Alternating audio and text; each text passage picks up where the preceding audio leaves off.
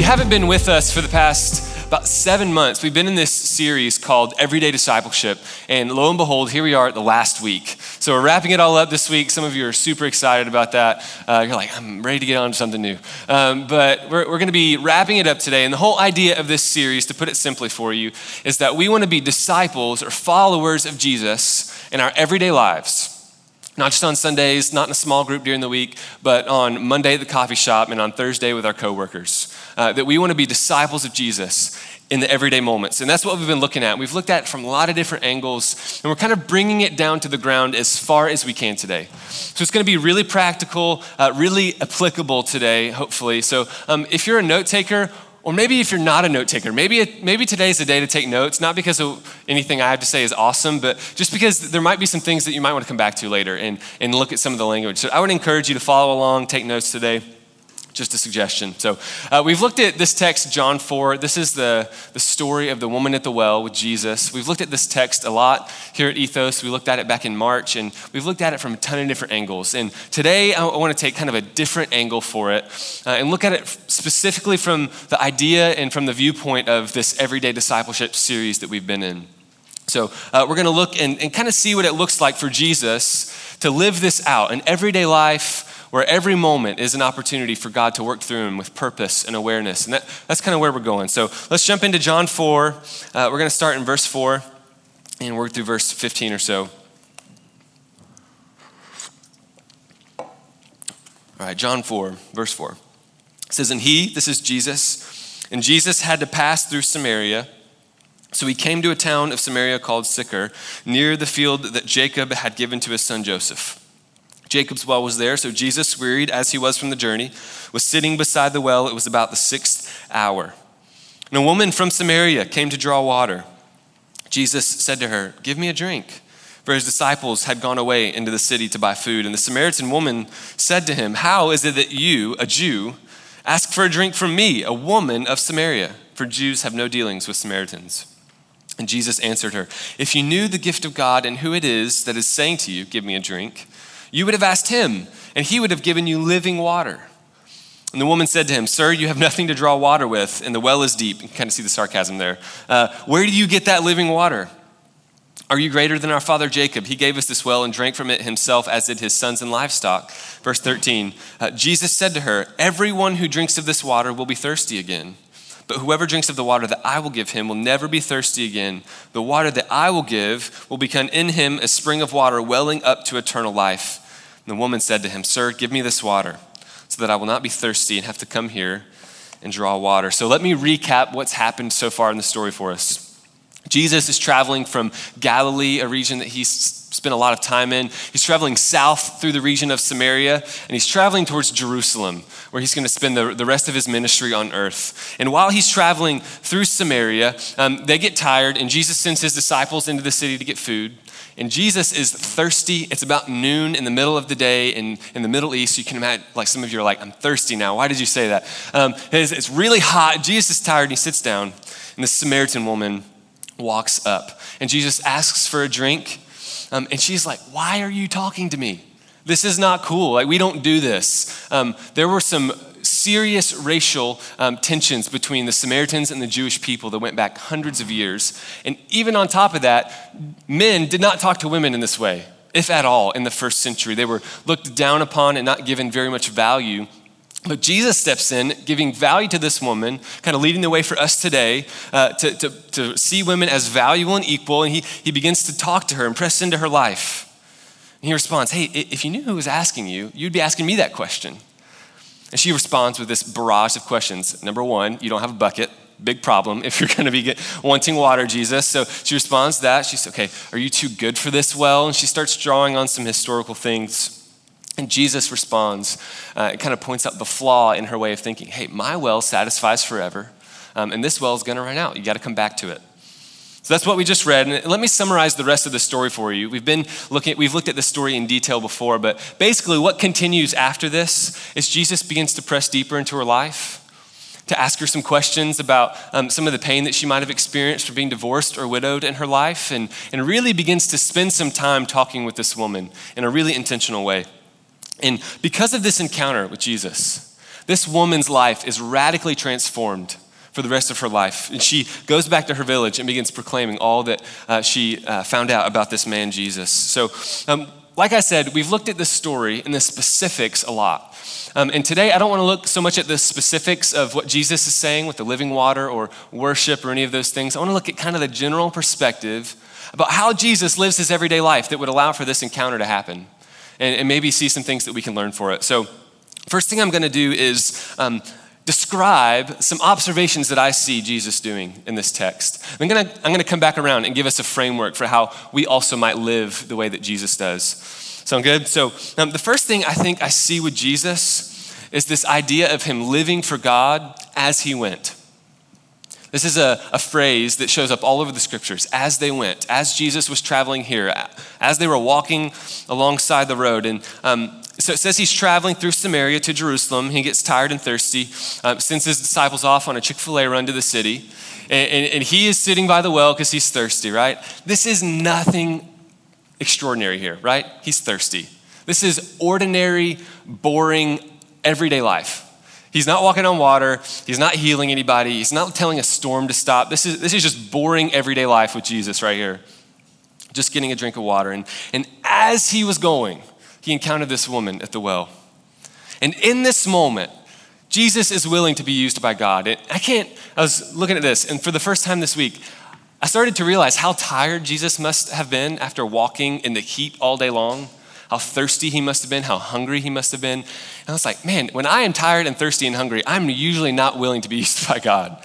I am more often wanting to kind of take care of me, to look out for me, to be selfish in my needs. And I was blown away by how in tune with God Jesus was, to even in the middle of his exhaustion, to see what God was doing around him, to press into how God might want to use him. And in this moment, Jesus does not waste anything. He's living almost more than an everyday life. He's living an every moment life where every moment is an opportunity for God to work through him in some way. And I love that Jesus asks questions. That he doesn't just kind of, hey, will you get me a drink? Cool, thanks. He asks questions about her life. Hey, tell me about your past. He asks her questions about some potential pain that she's had with husbands in the past and presses into her life more deeply about things that matter to her. And as a result of this, the woman encounters Jesus in this radical way and encounters his love and his grace and his mercy. So that's what I see in Jesus. Now, I want to go back and give us a framework for how we might live this way. And this is key here. This is not a formula. So I'm not about to give you, 7 steps to living like Jesus in your everyday life. That's not what this is. This is a framework that we can kind of see the world through to try and live like Jesus lives. So there's going to be 4 big parts of this, okay? I'll go ahead and give them to you. The first one is abiding. The second one is awareness. Third one is discernment. The last one is action. Abiding, awareness, discernment, and action. And if you're like, man, you couldn't come up with a 4th A to make that all 4 A's alliteration. You're like, you have one job, pastor. Come on, get it together. You can come up with a synonym for discernment that starts with A. Ascertain, there you go. You can just write that down if you want. But we'll start with abiding and see how this informs everything that Jesus does. So back in February, this is where we started our Everyday Discipleship series. That if we want to live like Jesus, it has to start with an intimate love relationship with God. And that if it starts anywhere else, then we are not living for or with Jesus. The people in Jesus' time that did things for God without knowing who God is, knowing God personally, were the people that Jesus had the most harsh words for. I love in Luke 5:16, it says, but Jesus would withdraw to desolate places and pray. I love this ongoing picture that we get of Jesus where he would just kind of disappear and go pray and be alone with God, where this was a valuable part of his rhythm that I think informed a lot of the other things. In John 15:5, Jesus is talking to his disciples and he says, hey, I'm the vine, you're the branches. Whoever abides in me and I in him, he it is that bears much fruit. For apart from me, you can do nothing. So he's given them this idea of, okay, I'm the source, I'm the vine, and you're a branch. If you're disconnected from me, there's not gonna be any fruit. You can't do anything without me. It's what we sang earlier. For I can do nothing without you, nothing without you. That's why we sing those things. And Jesus is painting this picture that we have to be connected, abiding in him on a week-to-week, day-to-day basis, and that is going to inform us as we go throughout the world. I am convinced that one of the reasons, the primary reasons that the disciples and that Jesus were so effective in their ministries and in their living for God on mission is because they were good at abiding in God. It wasn't because of their intellect. These guys were not smart. They were fishermen. They were uneducated. It wasn't because of their experience. This is a totally new thing for them. It wasn't because of anything else other than the fact that they were like deeply pressing into the heart of God. So if you're here today and you feel just inadequate to be used by God, to know God, to see God work through you, maybe you feel like your past is too much of an obstacle. Maybe you feel like you don't have enough experience in talking or living for Jesus. Maybe you feel like right now your life is too much of a mess to really be used by God. Hear me, all that is required is for you to abide, to press into God, to allow him to work in you. So we've talked about this a lot, so I don't want to linger here, but here's the summary for you. Fruit for God is always rooted in time with God. If you get that backwards, or if you get that out of whack, you're not going to experience the true joys of living for God. Fruit for God is always rooted in time with God. We have to abide. We have to begin our days and our weeks faithfully pressing into him if we ever want to live for him. So that's abide, and that's going to inform the rest of everything. That's where we start. That's where we begin. The second one is awareness. I love how aware Jesus was in this story in John 4. I talked about this a moment ago, but he was so aware at how God was at work, where every moment was an opportunity for him to live into the Father's will. And this is where I want to introduce a concept that's going to be maybe kind of new for some of you. This is a concept that about 2 years ago, someone began to explain to me and unpack for me, and it totally shifted how I lived my everyday life and how I was aware and intentional in the places I was going. For some of you, this is going to be a big paradigm shift. It's going to be very different than how you were taught growing up about how we move through life and how we live for Christ on mission. It's going to be a relief and like good news for some of you. And so just a disclaimer, I can't explain this from every angle, but I'm going to try and whet our appetites today with this concept, and we'll continue unpacking it as a family in the months to come. Always down to get coffee and talk further about it if I totally botch this. So this concept is called person of peace. So let's turn to Luke 10. This is where we're going to get this idea. Luke 10. Some of you had a place marker there and you're like, boom, already got it, nailed it.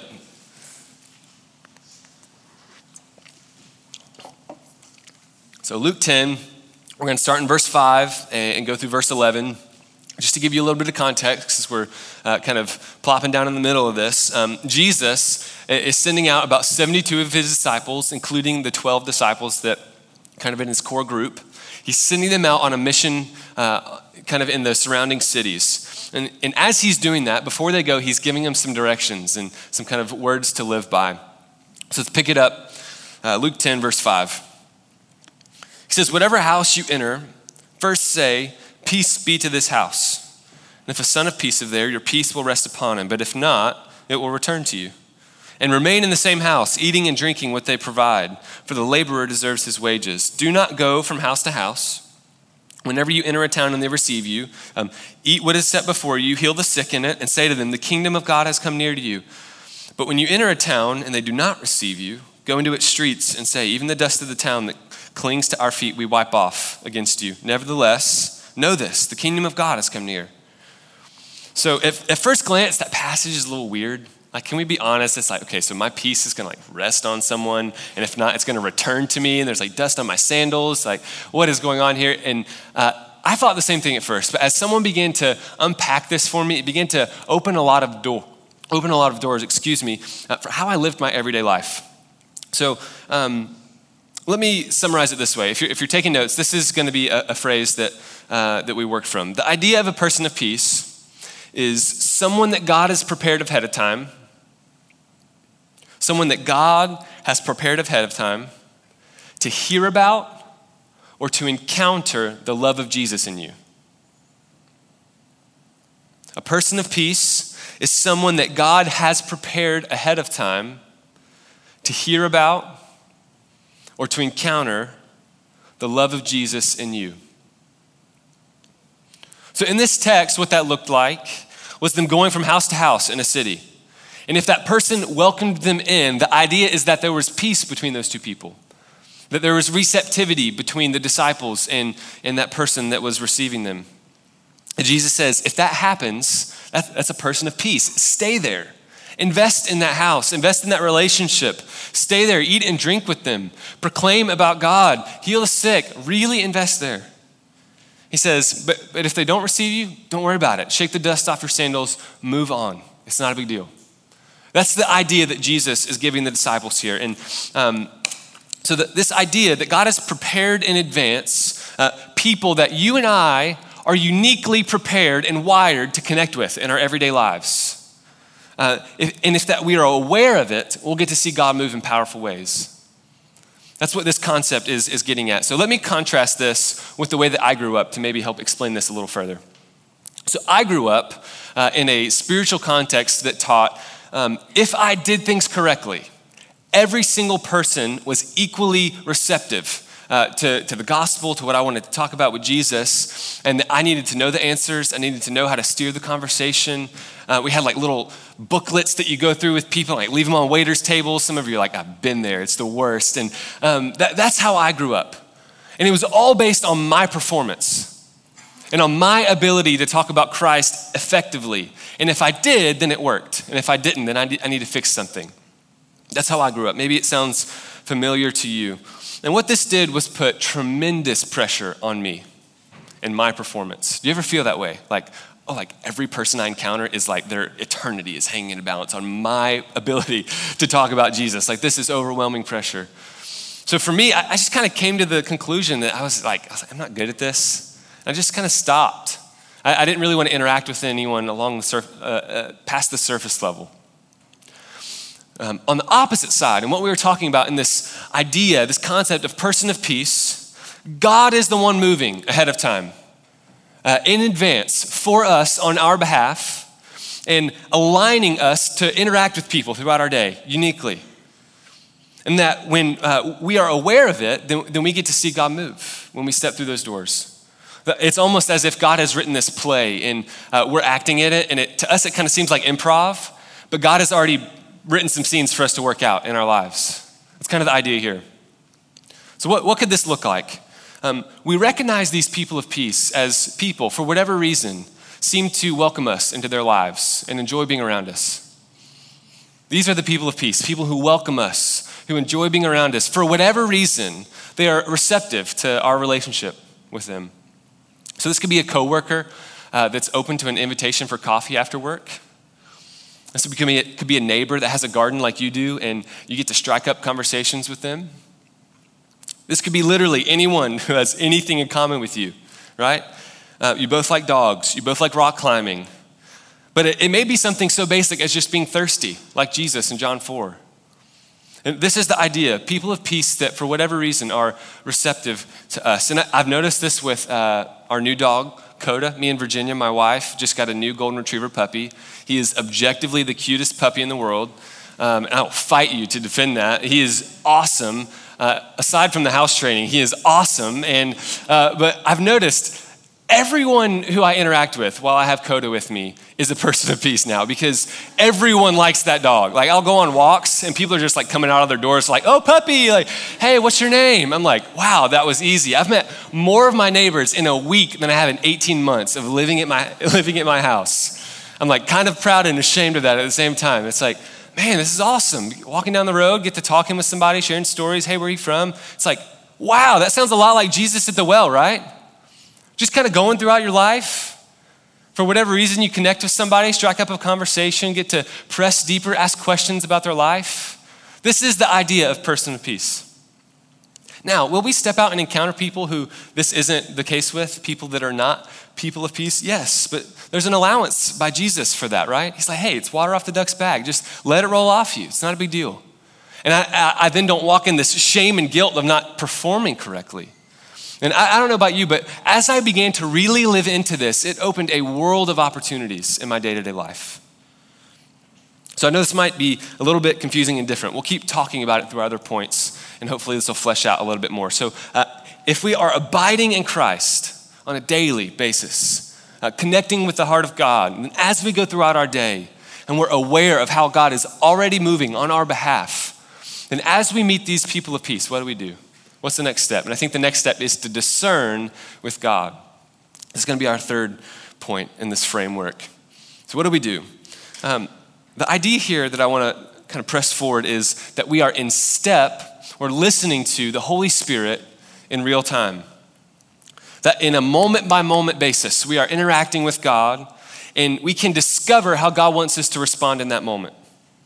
We see this all over the scriptures, this happening all the time. For example, in Matthew 10, verse 20, Jesus sends out the disciples on a similar mission that we just read in Luke 10. He says, don't worry about what you're going to say or how to say it.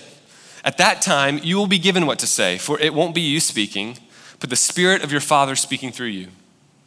In other words, there's this real-time, active listening to the Holy Spirit where we get to discover from God how to respond in these moments. So I want to give you a question to ask to help us discern. So when you encounter these people of peace and God kind of triggers your, he kind of gets a hold of your thoughts and say, hey, this might be a person that I want you to interact with on a deeper level. What do you do in that moment? How do we discern? Because every situation is different, right? Every person is uniquely different. And each situation requires a different response that only God knows what to give. So here's the question. When you encounter these people of peace in your life, here's what I want you to ask of God kind of in your heart. Presence or proclaim? Question mark. Presence or proclaim? This is the question I want us to use to discern from God how we respond in these moments. And this is going to lead us to our fourth point of our framework, action. Because if we discern from God that he is inviting us to respond, we have to follow through in action. We can't just hear and neglect the voice of God. So how is this going to look? Presence or proclaim? So I think if God can help us see both sides of this coin, this will be a really useful tool for us. So what does presence look like? Presence is what I would say is like what the scriptures describe as the aroma of Christ. Kind of the scent of Jesus. If you're driving down the road and Edley's is cooking their brisket in the morning, it's like, you're like, man, that smells good. And it's like, you don't see it, you don't encounter it, but you know that something good is happening, right? It's this idea that if we have been abiding in Christ, that others will kind of pick up on the scent of him in our lives. So what does this look like? I think this can look like listening to people, just listening, not offering anything but your presence, to listen to their stories and their pain, the things that they've been through, their joys, what they're going through, serving them in some way. This could be mowing your neighbor's lawn while they're on vacation. This could be encouraging a coworker at work when they're going through a hard time. Presence is simply being there for people, doing life with them, going bowling with your coworkers, like just being in the same physical location is what this idea is of presence is about. And an important point here is that this is not driven out of fear of talking about Jesus, right? This is driven out of discerning from God, okay, this is a moment where you just want me to live out in front of them some of the things that you're doing in me. So we've been talking about this the past month. How do we live out our journey with Jesus in front of others as he shapes us and transforms us? How do we share our suffering with people in a way that points them to God? This is what we've been talking about over the past month. This is the life of presence. And this is going to be really present in relationships that are more long-term, where you kind of get to journey with someone over the course of a season or a few years. And they get to see you living for Christ in your day-to-day life. And in that, God might invite you to proclaim. And that's going to be the other part of this, proclaim. So what does proclaiming look like? So this is the more explicit pointing to Jesus. This is in word or deed, talking about Jesus himself or your experience with God. So this could be literally explaining who Jesus is and what Jesus has done to someone. It could be praying for someone, encouraging someone with the truth of God. This is proclaiming. That's what Jesus does in John 4, right? He encounters this woman and he's aware of what God's doing. And in that moment, I think Jesus is discerning, okay, what is the step? What is the thing that God wants me to step into here? And he presses deeper with her, begins talking about spiritual things, about things that matter. And as a result, like we've talked about, this girl, this woman puts her faith in Christ. It transforms her. So this doesn't have to look like what I'm doing right now, preaching. Like that's not all what proclaiming is. So I want to take some of the intimidation out of this for us. This is like, how do you talk to your coworkers and your classmates and your family? What are the things that you talk about to them? A lot of times we advocate or encourage people, hey, ask how you can pray for your coworkers or the people in your life. That's a great thing to do, but it could kind of feel a little weird or awkward. So I just want to lay it out for you. How could this look if you were to ask a coworker to pray for them? Most people are not going to be like, absolutely not. Get away from me. They're not going to do that most of the time. If you say, hey man, I don't know if this is weird for you if you believe in this, but I just wanted to ask, is there any way I could be praying for you this week? Is there anything going on in your life that you'd just like me to pray for? Most of the time, people are going to say, maybe, I guess you can pray for my brother. He's going through a really hard time right now. He's looking for a job. It's like, great, I'd love to pray about that. And then actually pray for him. Like, what a novel concept, right? Let's pray for those people and then follow up with them. Hey, a couple weeks ago, I asked you, and you talked about your brother. Man, I've been praying for that. Is there anything new with that? Is there anything that I can be thinking about or praying for about? Just wanted to check up on, see how that's going. People are going to respond to that in a positive manner most of the time. This could look like in your time of abiding in the morning, asking God, say, okay, God, is there a word of encouragement from the scriptures that you want me to give this person? Is there a specific word or question or thing that you want me to talk to them about? Will you reveal that to me? And then saying, hey, man, I was reading the Bible this morning. I don't know if you ever read in the Bible, but I read this verse that really reminded me of your brother. I just wanted to share it with you. Is that okay? Just share it with them. I just wanted to share it with you. I thought it might be encouraging. Have a great afternoon. It's like that's what this is about. That's proclaiming. That's what it looks like to, in our everyday moments, discern in real time with the Holy Spirit, and then to respond in real time by asking God, okay, is this a presence moment? You just want me to serve? Do you want me to love? Is this a proclaiming moment? Do you want me to ask a question? Sometimes God will give you a specific thing to say. Just like we talked about in Matthew 10. Don't worry about what you're going to say. The Holy Spirit is going to be speaking through you. Just trust in the Holy Spirit, discern in real time and respond. Before we end, I want to bring this back to John 4 because it's important that this idea that we're leaning into today is grounded in the gospel, in the love and the truth and the grace of who God is. Because the dark side of this concept is leaving and saying, great, I just get to hang out with people that talk like me and like the things that I like and do the things that I do and look like me. And that's missing it. That's when this concept is not rooted in the gospel, in the truth of God. I'm not advocating for you to go homogenize all of your relationships in the world.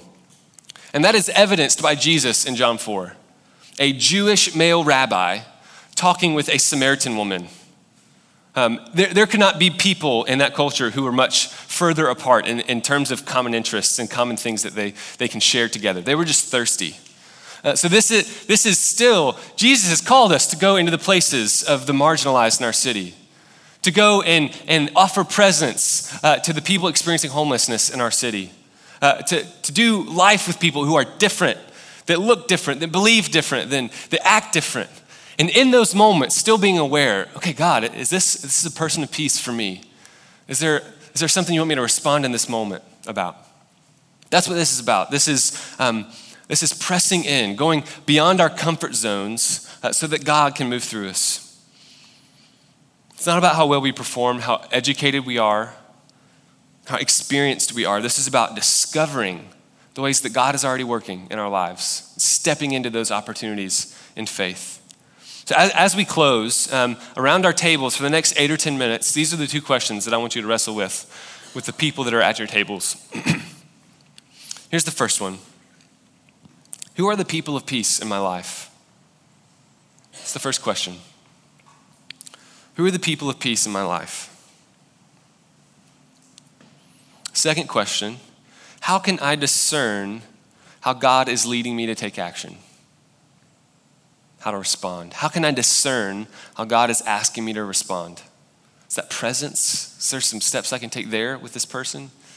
Is that proclaiming? Is there some steps I can take in that area with this person?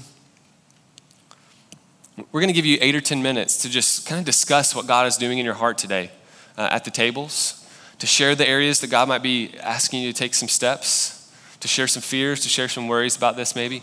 We're going to give you 8 to 10 minutes. Make sure to talk and just share with each other. Take communion together. This is our weekly reminder in a physical way that, like what we talked about earlier, Christ has died for every moment. Every moment. And we celebrate the death of Christ and the resurrection of Christ in communion. So take communion with your table and pray together. And then in about 7 or 8, 10 minutes, Jared will lead us back into a time of worship through song for a few more minutes. That sound good? Let me pray for us, and then we'll enter into a time of sharing in communion.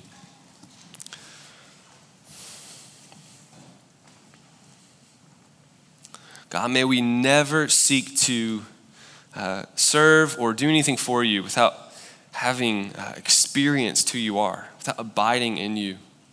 I pray that today, as we've looked at your word about how you interact with people on a day-to-day basis, that you would stretch us, that you would call us into more, that you would push us beyond our just shallow interactions with people and into this exciting adventure where we get to discover how you're already working around us. God, give us boldness, give us courage to step out in faith and follow you, trusting that you will give us what we need. We love you, Jesus. We ask this in your beautiful name. Amen.